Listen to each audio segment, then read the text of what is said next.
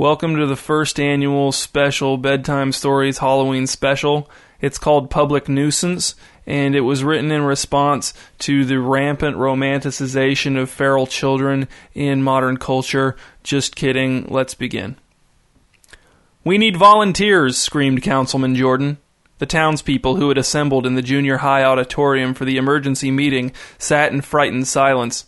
Councilman Jordan's entire bald head was dark red with rage. Finally, Francis Lewis, standing in the back of the room, said, "Can we volunteer our children, if they're adults?" "Of course," said Councilman Jordan. "Are you volunteering Sid?" "I am," said Francis. "He thinks he's too good to eat 3 meals a day at his parents' house now that he has quadruplets." "Then it's settled," said Councilman Jordan. "Sid Lewis will slay the feral children before they kill again." The pair of child psychologists from the city seated behind Councilman Jordan on the stage nodded their heads gravely. The townspeople muttered and crossed themselves as thunder rumbled in the gathering clouds over the school. Then they ate cookies that were more frosting than cookie, drove home through falling leaves and shreds of fog, and slept their customary deep, troubled sleep. Sid shuffled his feet in the yellow and brown leaves that carpeted the forest floor, a powerful flashlight in one hand and a revolver in the other. He had extra ammo in a denim backpack slung over one shoulder. His wife had made the backpack for him out of his favorite jeans, which she had despised. Sid did not consider the backpack a good compromise. "Where should I stand?" he asked. The child psychologists sighed and rubbed their temples as if Sid had just asked the dumbest question of all time. Finally, the one with glasses half the size of his face and an enormous wobbling stomach said, "Stand anywhere, Sid. We don't know which direction they'll come from. The success of this mission does not depend on where you decide to stand right now. They won't come until nightfall anyway." Sid pouted. "I don't think 2 dead rabbits will be enough to attract them."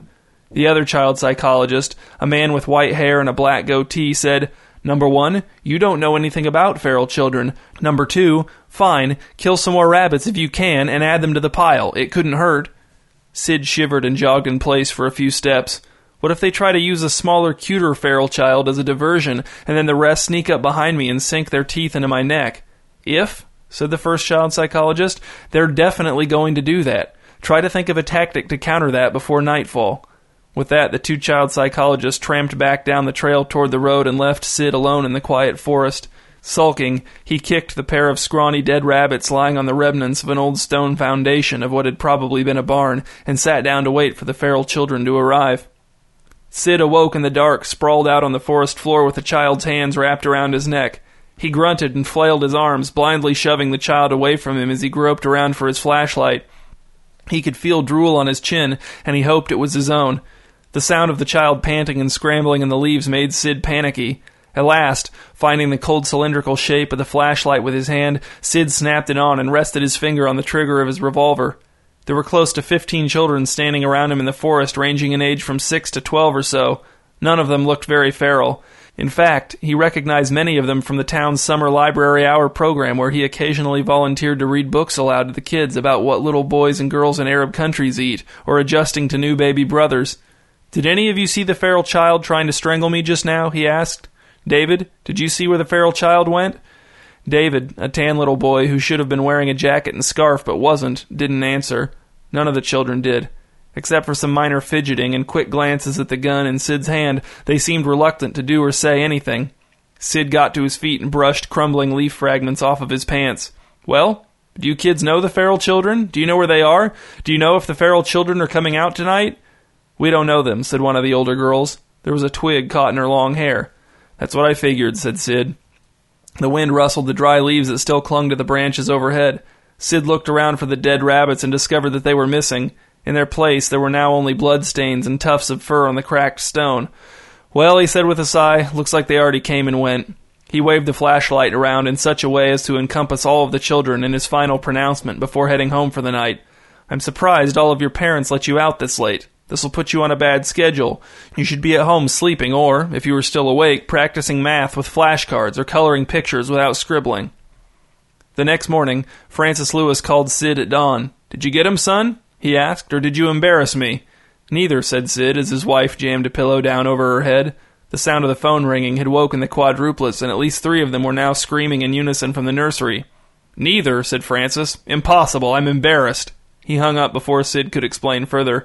Sid turned to his wife and asked, "Where do you think feral children come from?" "I don't believe in feral children," said his wife as she climbed wearily out of bed and stumbled down the hall to her wailing babies. Later that afternoon, the headless bodies of the two child psychologists were found stuffed under the merry-go-round at the park. There were bite marks from child-sized teeth in their flesh. The coroner said that some of the bite marks came from teeth with braces on them. Where would feral children have found the money to afford braces?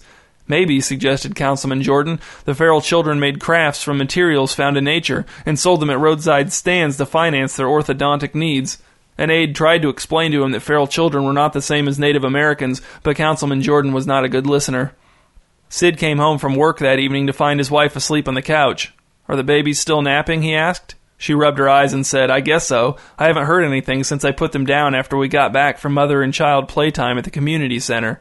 Sid went down the hall to the nursery, loosening his necktie as he walked, and opened the door very gently to peek inside. Dusk had fallen outside and the room was dark. Sid tiptoed into the nursery, holding his breath, and letting his eyes adjust to the faint light coming in through the open window.